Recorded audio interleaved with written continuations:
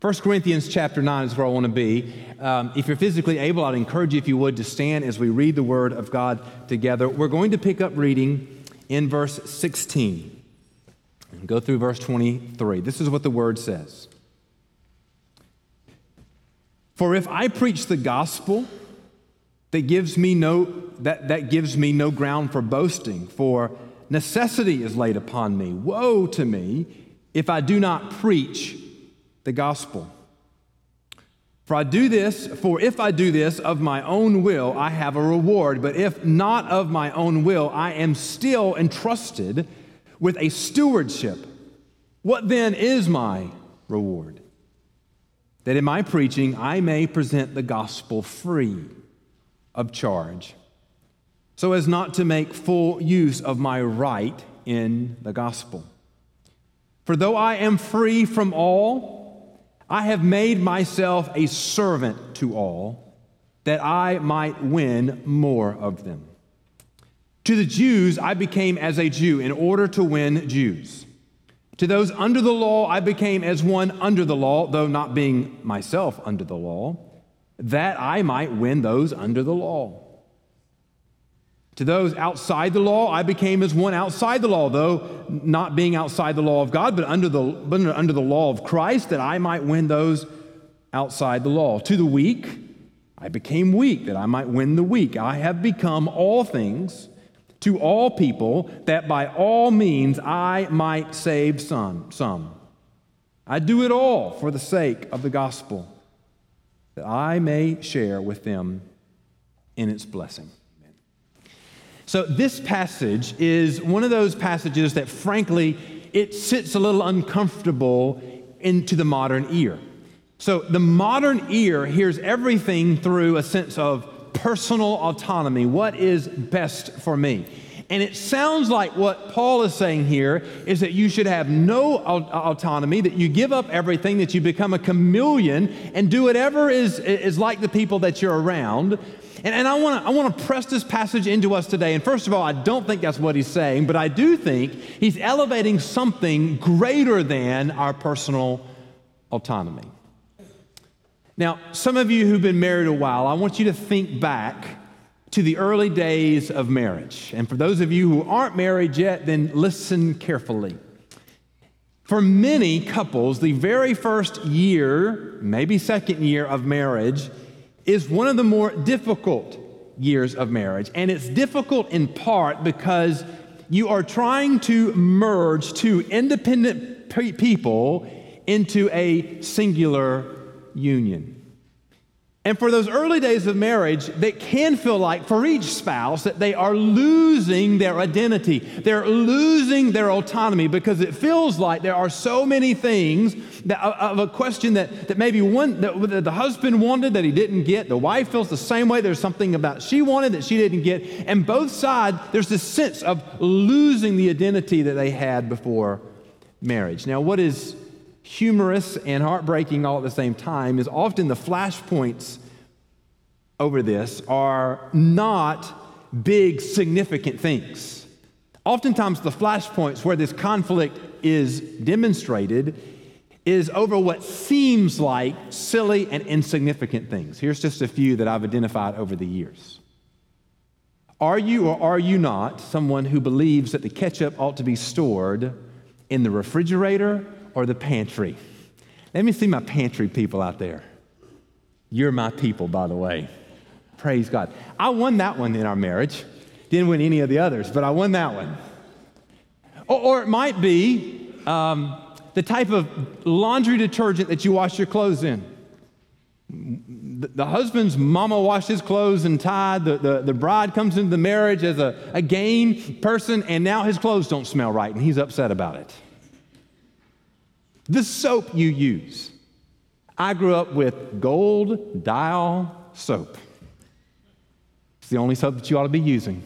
Haven't used it since I got married, and I'm really a little upset about it still. Toothpaste. What toothpaste? If you don't use the right toothpaste, it doesn't taste right. Your mouth is not as clean as it ought to be. And the list goes on and on and on. How do you spend, where you spend the holidays? Do you go to his house, to her house? Do you split? Do you travel? Do you not travel? And oftentimes, those are the questions. Toothpaste and ketchup and soap and laundry detergent. Those are the things where the blow up happens, where the conflict happens. Now, if you're looking in from the outside and you don't understand this, you might go, well, that's ridiculous. Who really cares what kind of laundry detergent do you use? Does it really matter what kind of soap or toothpaste you use? And the reality of it is that the argument's really not about that. The argument is about that personal sense of autonomy being lost, and each side feels like they're losing everything, and so they pick one thing to fight over, and they're not willing to let loose over it. Hopefully, in marriage, you get over that, and by year 5, year 10, year 20, you've settled into a new identity as a couple. But this sense of personal autonomy has always been important down through the ages. It has certainly gained a unique importance in our present situation. Presently, personal autonomy, that means the individual determining their own life, has been elevated to a place of importance that I don't think has been seen necessarily in previous generations. In fact, it's prioritized over almost everything else. And today, as a result, whatever an individual declares to be true about themselves is supposed to be accepted regardless of whether or not it is actually true of themselves, because it is in their personal autonomy to declare what is true for them. Now, we could certainly find a lot in our current cultural context that would testify to the dysfunction and delusion of personal autonomy over truth. But I want to make the case that all of us have a natural inclination to our own preferences and our own desires and our autonomy over others. One of the things you see that happening in the context of church people is we have elevated our personal autonomy over how we spend our time, how we spend our money, even where we give our attention to, over something else telling us how to do those things. Thus, in that context, Paul teaches that in this passage that there is something that we submit our autonomy to. And I think it was radical for Paul's day, and I think it's radical for our day. In fact, I think any time you say that you ought to submit your personal autonomy to something else, that is a radical message indeed. But here's the point this morning. The gospel is worthy of submitting your personal autonomy for. And so I want to walk through this passage, let Paul be our teacher this morning as he exclaims to us what he's giving up and why he's giving it up for the sake of the gospel. And here's the point. The gospel compels us to sacrifice many things, but the very first things that the gospel calls us to sacrifice is our lives. And here's how I want to divide our time. Just 2 points this morning. The gospel calls you to sacrifice yourself. The very first gift you give to God is your own self. That's where it begins. And then secondly, sacrifice for the law. So the reason, the motivation behind why we give ourselves is the gospel and the salvation of the lost. But let's begin with the sacrifice of ourselves. And there's a couple of things here that Paul says that he has given up. And we start with them in verse 20. So he says, "To the Jews I became as a Jew in order to win Jews. To those under the law I became as one under the law, though not being myself under the law, that I might win those under the law." And then verse 21 he says, "To those outside the law," and those would be those who are not Jews. He says, "To those outside of the law I became as one outside the law, not being outside the law of God, but under the law of Christ, that I might win those outside of the law." So there's a couple of things that Paul says here when he talks about what he has given up. And the first thing, when he talks about sacrificing himself, in verse 20 he says, "I've given up my liberty. I've given up my freedom. I've given up what I can do that I might win some for the sake of the Lord." Now, Paul made much of his Jewish heritage and his Pharisaical history. So if you don't know the story of Paul, he grew up as a Jew. He is a Jew. And for his formative days and his early days of his career, he was advancing in the Pharisaical world. In fact, in his early days, before his name was Paul, he was known as Saul. And Saul was making a name for himself persecuting Christians. And he wasn't doing that out of a sense of what he thought was evil. He was persecuting Christians motivated out of pursuing a Pharisaical, law-keeping, religious effort.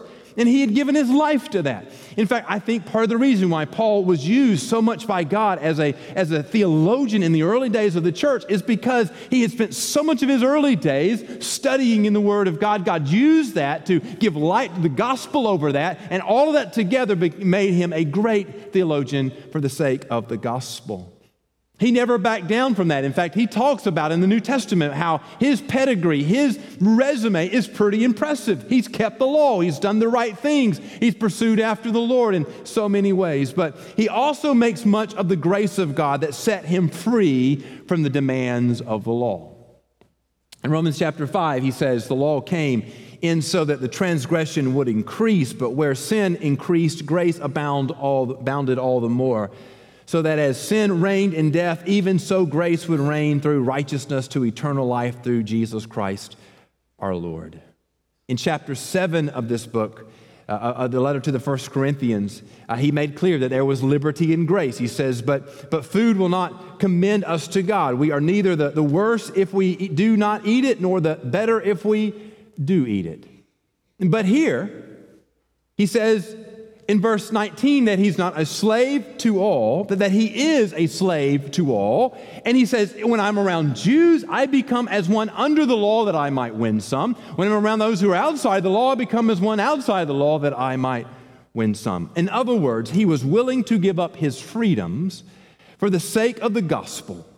In other words, liberty before the Lord is a wonderful thing. He's saying, listen, I understand that under grace, I no longer have to keep the law of God. Now, when he uses the word law of God, he's talking about the Old Testament, first 5 books of the Bible, the law of God. And he probably also he's identifying with the Pharisaical folks who would have added a lot more law to that. But he's saying, listen, but under grace, I'm no longer saved by keeping the law. Therefore, I'm free from keeping the law to maintain my righteousness. And yet, when I am around those who are living under the law, I live under the law, not because I have to, but because I want to have an opportunity to share the gospel and save some who are under the law. When your liberty keeps you from making known the grace of God to others, your liberty isn't worth it. Paul was willing to surrender his freedom in grace for the opportunity to preach the gospel. Now, I don't know if you've ever experienced this, and so I'm going to describe it, and for some of you, you may understand this, but sometimes you'll find somebody who maybe grew up in the context of a church where they felt maybe they couldn't do a lot of things, and so they begin to understand grace, they begin to understand that they're saved by grace, and they want to express that freedom, and so they begin to very openly, publicly do some things that maybe they weren't allowed to do in their home growing up, or maybe they weren't allowed to do in the context of the church they were growing up. And that becomes their defining thing. So I know some Christians who will say, I'm a Christian, but they publicly drink alcohol, and it's almost a way of saying, I'm under grace, under the law, I can drink whatever I want to. And other activities that you might, Christians all the time skipping church will say, listen, I'm under grace, under the law, I can skip church and still worship the Lord, and they almost flaunt that. And we can have an argument all day long about what it means to live under grace and not under the law. But you know what Paul says? He says that freedom's not worth it if it restricts you from sharing the gospel with another person. For him, the gospel was more important than his freedom under grace. And he says, if I have to give up my liberties, if I have to give up my freedom so that I can share the gospel with one who's still living under the law, then by God, I will give up my freedom. I will give up my liberty so that I might win some who are under the law. He's willing to give up his liberty. And by the way, he's willing to give up his cultural identity. So in verse 20, he says, I live under the law with people under the law. But I think for Paul, the more difficult thing probably was verse 21, where he says, I live as one who's not under the law for those who are not under the law. Now the way Paul writes sentences, it gets a little convoluted. But let me tell you what he's saying. He says, listen, he's a Jew. Remember, he grew up as a Jew. He grew up as a Pharisee. He's kept all the laws all the laws that was required from childhood. But he says, listen, if I need to hang out with some Gentiles to share the gospel of Gentiles, I'll live as one who's not under the law, but under the law of Christ, so that I might win some of them. Now, as I was thinking through this passage, I was thinking, we can all say that how we were raised doesn't affect us, but that's a bold-faced lie. Somebody say amen. However you were raised has a heavy, heavy weight upon who you are. And there may be some things that were a part of your childhood growing up that maybe you don't even ascribe to anymore, but they still have influence on your life just because they're part of your formative years. And I have to imagine that because of who Paul was and what he had spent his early days doing, that for the natural thing for him probably was to keep the law, not even after he was saved, certainly not because he felt like he had to, but just because he felt like just because of just sort of the cultural dynamic of who he was. And I don't know this is totally Ben Smith making up, but here's where I probably think it probably came down for Paul. So he would have spent his entire grown-up years and into his early days of career not eating pork, right? He would have kept the Jewish dietary law. Now, at this point in his life, he's under grace, he's not under the law, and so theologically, he understands he can eat pork free before the Lord. It's not sin. He talks about eating things, that being free to eat things, but I suspect every time he sat down and somebody brought out a big old slab of bacon, there was probably something in him that go, my mama wouldn't want me to eat this. I suspect there's probably something in him that goes, if I was choosing what to eat, probably wouldn't choose bacon. But what does he say? If I'm hanging out with those who are not under the law, I live as those who are not under the law, that I might win some. In other words, he was willing to surrender his cultural identity. One of the most important things for any group of believers is to distinguish between the commands of God and the cultural norms. These often are conflated in our lives, and as a result, oftentimes when the church in every generation has struggled with elevating cultural norms to the level of biblical commands. And so we'll say, what does it mean to follow Jesus? And what we end up saying is to follow Jesus looks like looking like us and talking like us and acting like us. I suspect that even though Paul knew that he was free from the dietary restrictions of the law, I suspect every time he sat down to eat some chitlins or some ham or some bacon, it was an issue for him to think through and pray through. And yet, for the sake of the gospel, he was willing to surrender his cultural expectations that he might win the loss. The reality is, friends, we hold our cultural identity as a pretty big deal. And what Paul is saying is the more you know of the gospel, the less those things matter. The more you know of Jesus, the less those things matter. Surrender yourself. Surrender yourself in your liberties, surrender yourself in your cultural identities, and lastly, surrender your rights. Look in verse 22 with me. The first part there of 22.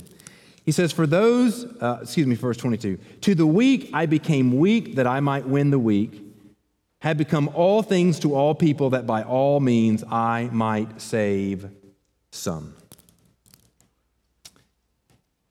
I use the word rights here in the sense of the maturity of faith.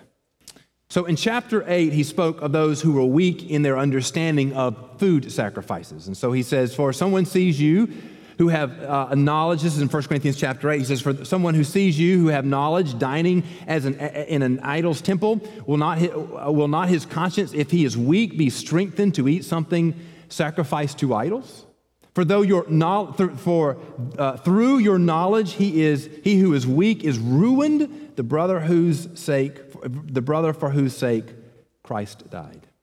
Now, if there was anybody mature in their faith, it certainly was Paul, particularly speaking to the Corinthian church. He had an understanding of the gospel. He had an understanding of the false and powerless nature of idols. He had an enjoyment of liberty and grace. He had an understanding of what it meant to be free under the law. But even in this, he was willing to restrict himself to accommodate the weakness and understanding and knowledge of others for the sake of the gospel. His ability to understand God's truth was a blessing, but he was quick to surrender that blessing that flowed from his strong faith for the sake of the gospel of others. He was willing to surrender his rights. Friends, we live right now in a culture that has elevated personal autonomy to, I think, a dysfunctional level, and one of the byproducts of that is we are always screaming about, it's my right. It's my right to do this. It's my right to say that. It's my right to believe this and do that. And dear friends, I just want to say to you, it may be your right, but that doesn't make it right. It may be your prerogative. It may be legal. But what Paul is saying is those are not questions that Christians ask. Christians don't say, well, if it's my right, I must exercise it. If it's legal for me, I must be able to do it. Christians say, no, the most important thing to me is not my rights, it's not my legalities, it's the gospel of Jesus.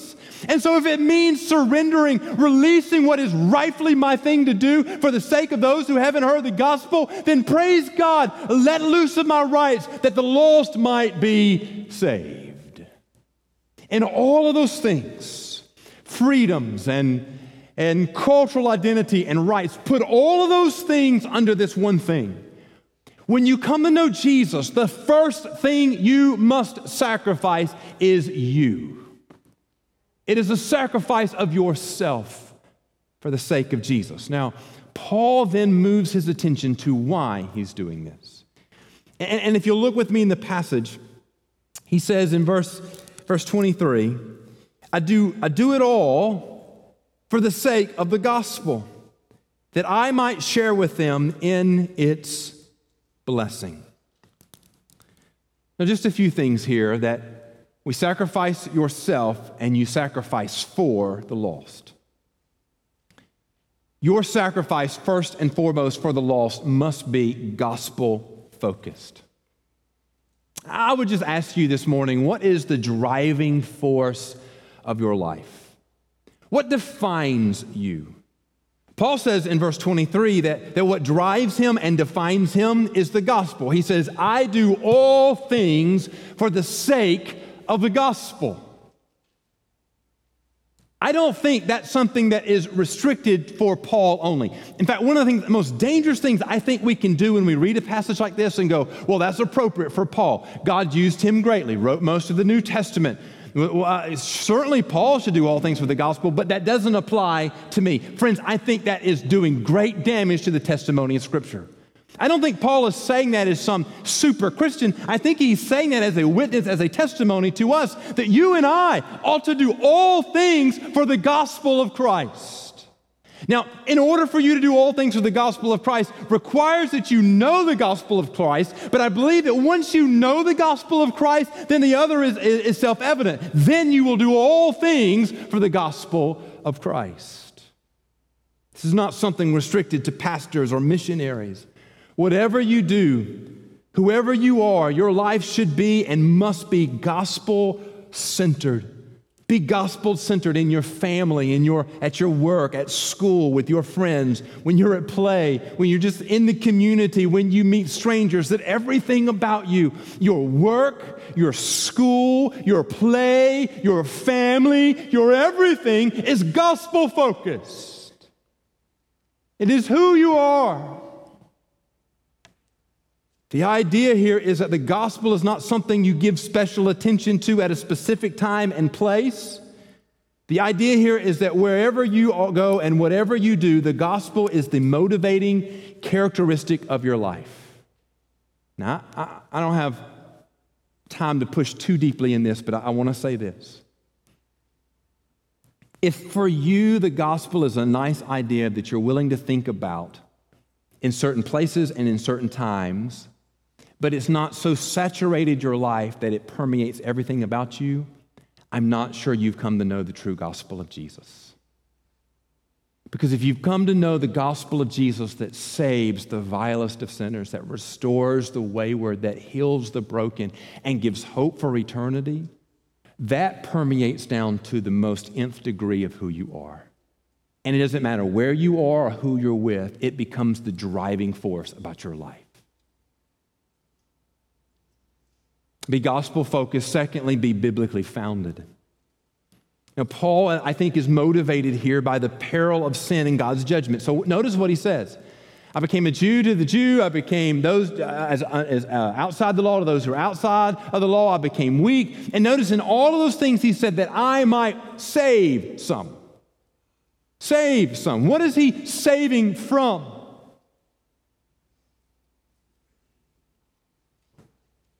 To save means to deliver from a direct threat, to bring safe and sound out of a difficult situation. What is Paul saving from? Paul understood that outside of the grace of God, all men and all women remain under the wrath of God and destined for judgment. We spoke about this a few weeks ago when I preached on the reality of hell. I shared with you, dear friends, that for me, I had a friend of mine several weeks ago who I had shared the gospel with on many occasions die suddenly and step from this life into the next, does not know Jesus, and I'm fairly confident today he's spending eternity under the wrath of God. And you don't think that's not heavy on me? We all in this room have a natural desire to save people who are in danger. If there was a fire in this building right now, we would all naturally, if you knew about it and nobody else did, nobody would have to teach you. The youngest child among us to the oldest among us knows what to do. You make it known. You pull the fire alarm. You tell everybody, you got to get out. There's danger here. Save yourself.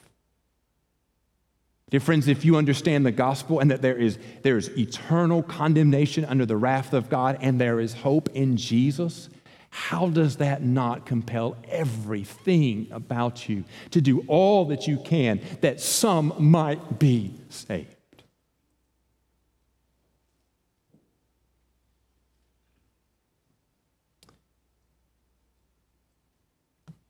The greater the danger, the greater the urgency.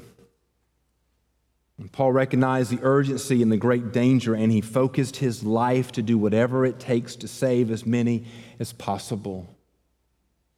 He's motivated by the urgency of the disaster of hell, and he's motivated by the great hope of salvation.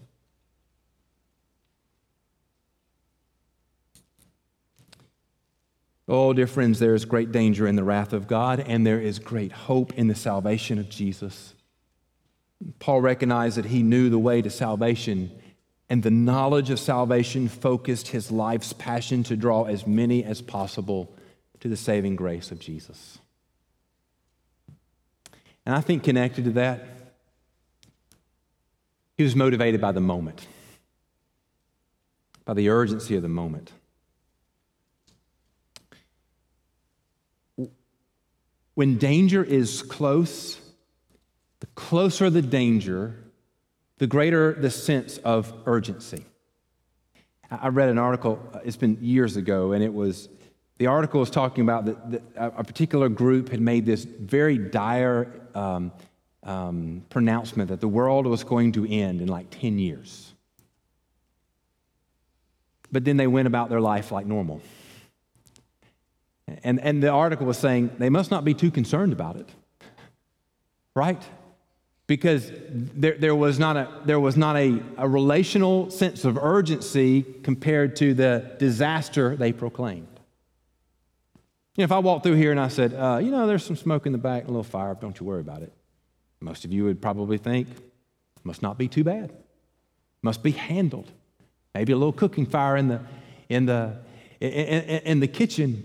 And if I said, listen, you guys don't worry about it, stay where you are, we got this covered, you would rightly assume, well, whatever he's talking about must not be urgent, must not be an imminent danger. But if I come in running and I start screaming and yelling, interrupt the service and say, you got to leave right now, don't ask any questions, just get up, leave your stuff, then that urgency of the moment you would rightly understand there must be real danger. Dear friends, this is not a scare tactic. This is true. Time is running out. Paul felt the urgency. Here are the things of our urgency. One is physical.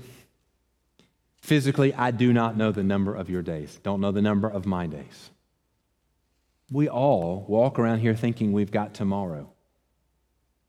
And yet the fact of the matter is, 3 years ago, I could have said this as an illustration. Today, I say this is reality. There could be a pandemic that would come and take out friends and family that you thought had many years left. There may be a Mack truck with your name on it and run you over, and you never saw it coming. There's an urgency just to the physical. We've all had friends that have died suddenly from aneurysms, and they had plans for the next day. I don't know the number of your days. There's a sense of urgency that all we have is this moment. So we do all that we can for this moment. But then there's also the reality of no one knows when the Lord's going to come back. The only thing we know about the return of the Lord is it's going to catch everyone by surprise. The old joke is when somebody tells you that they know the date and time Jesus is coming back, you're pretty safe that's not it, because the Bible says no one knows the time or date when Jesus is coming back. We know this, that we're going to be doing normal stuff, regular things, working through our schedules and our regular day activities, because when Jesus comes back, it's going to catch the church by surprise, it's going to catch the world by surprise, and all we can say is, dear friends, it is coming. I don't know if it's 5 minutes from now. I don't know if it's 5 years from now. I don't know if it's 5,000 years from now. But I know this, all you have and all I can promise is this moment. So Paul feels that urgency. And he goes, whatever I've got to do, living under the law, not living under the law, being weak, or whatever it requires of me, is worthy doing it that I might save some.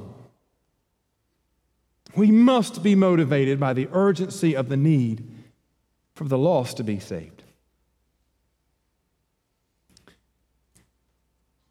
If you've been in Southern Baptist life long, then whether you know what it is or not, you have heard the name Lottie Moon. You may not even know who she is, but she was a real person. She was a missionary to China.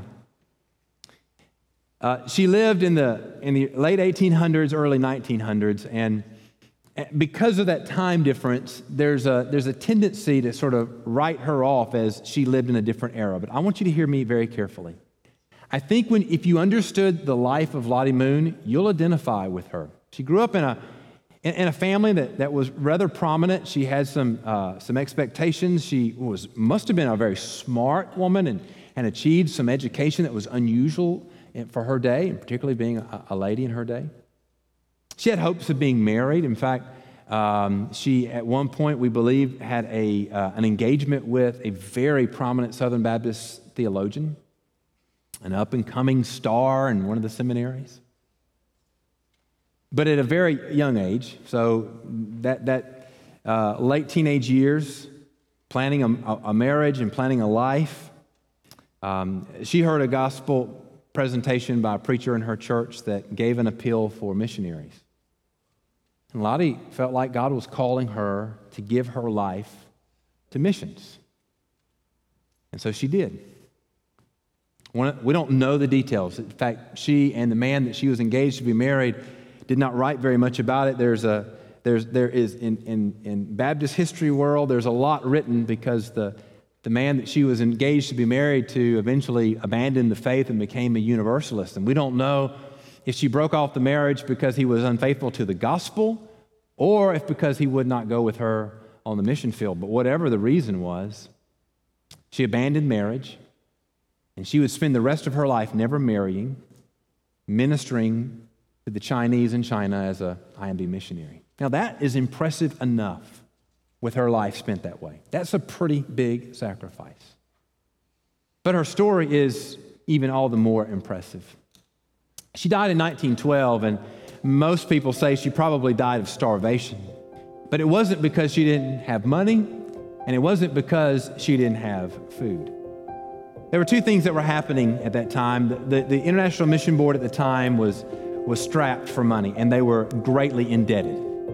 And so for years, Lottie had been taking her meager salary that she had received for being a missionary, and she had given tremendous sums back to the IMB mission, to the International Mission Board, to support the missions that were trying to support missionaries like her. She was giving her own money for the mission effort. But in the early 1900s, China was under a revolution, and as a result of that, there was a collapse in the industry, and people were starving to death on the streets. And Lottie was giving her own money for food, and when that ran out, she was using what meager food she had, and she was giving it to the people around her. She was literally starving to death because the people around her were starving, and so she gave what she had.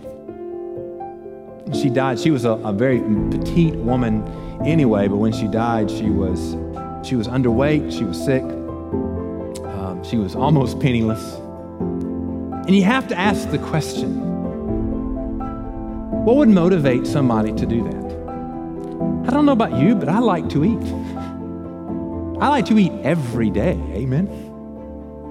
If Lottie had kept the money that was given to her as her salary, that's not immoral. That would have been right.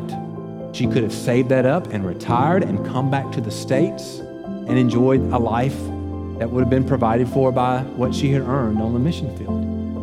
When things turned violent and dangerous in China, she could have gotten on a boat and come home and stayed safe and would have been taken good care of. She would have been celebrated even then amongst Southern Baptists, and it would not have been immoral. It would not have been wrong for her to pursue her own personal safety and come home.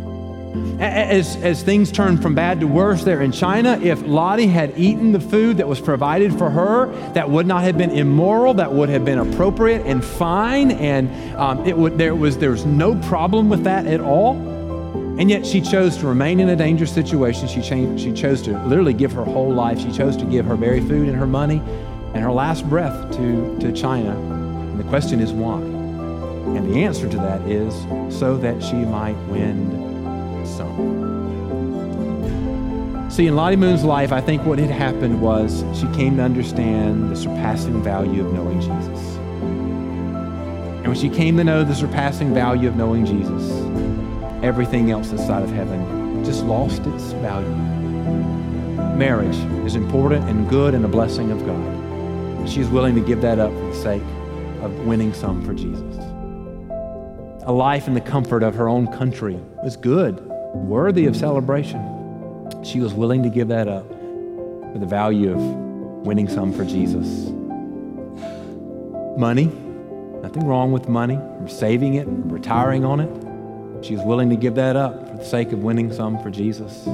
Food, God provides for all of our needs.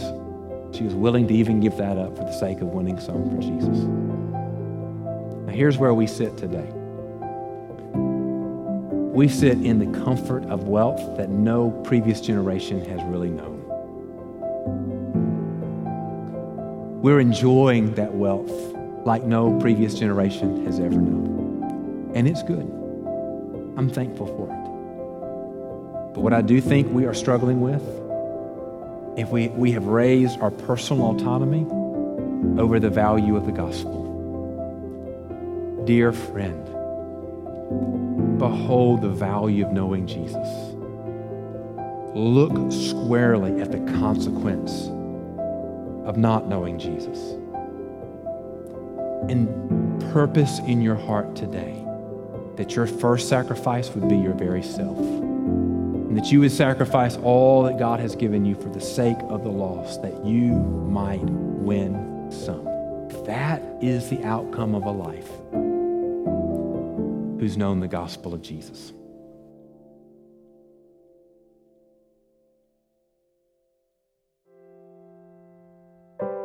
Thank you for listening to All for the Kingdom, a weekly podcast of my preaching ministry. For more sermons, blog posts, and other related content, go to bensmithsenior.org. That's bensmithsr.org. I am the pastor of Central Baptist Church in Waycross, Georgia.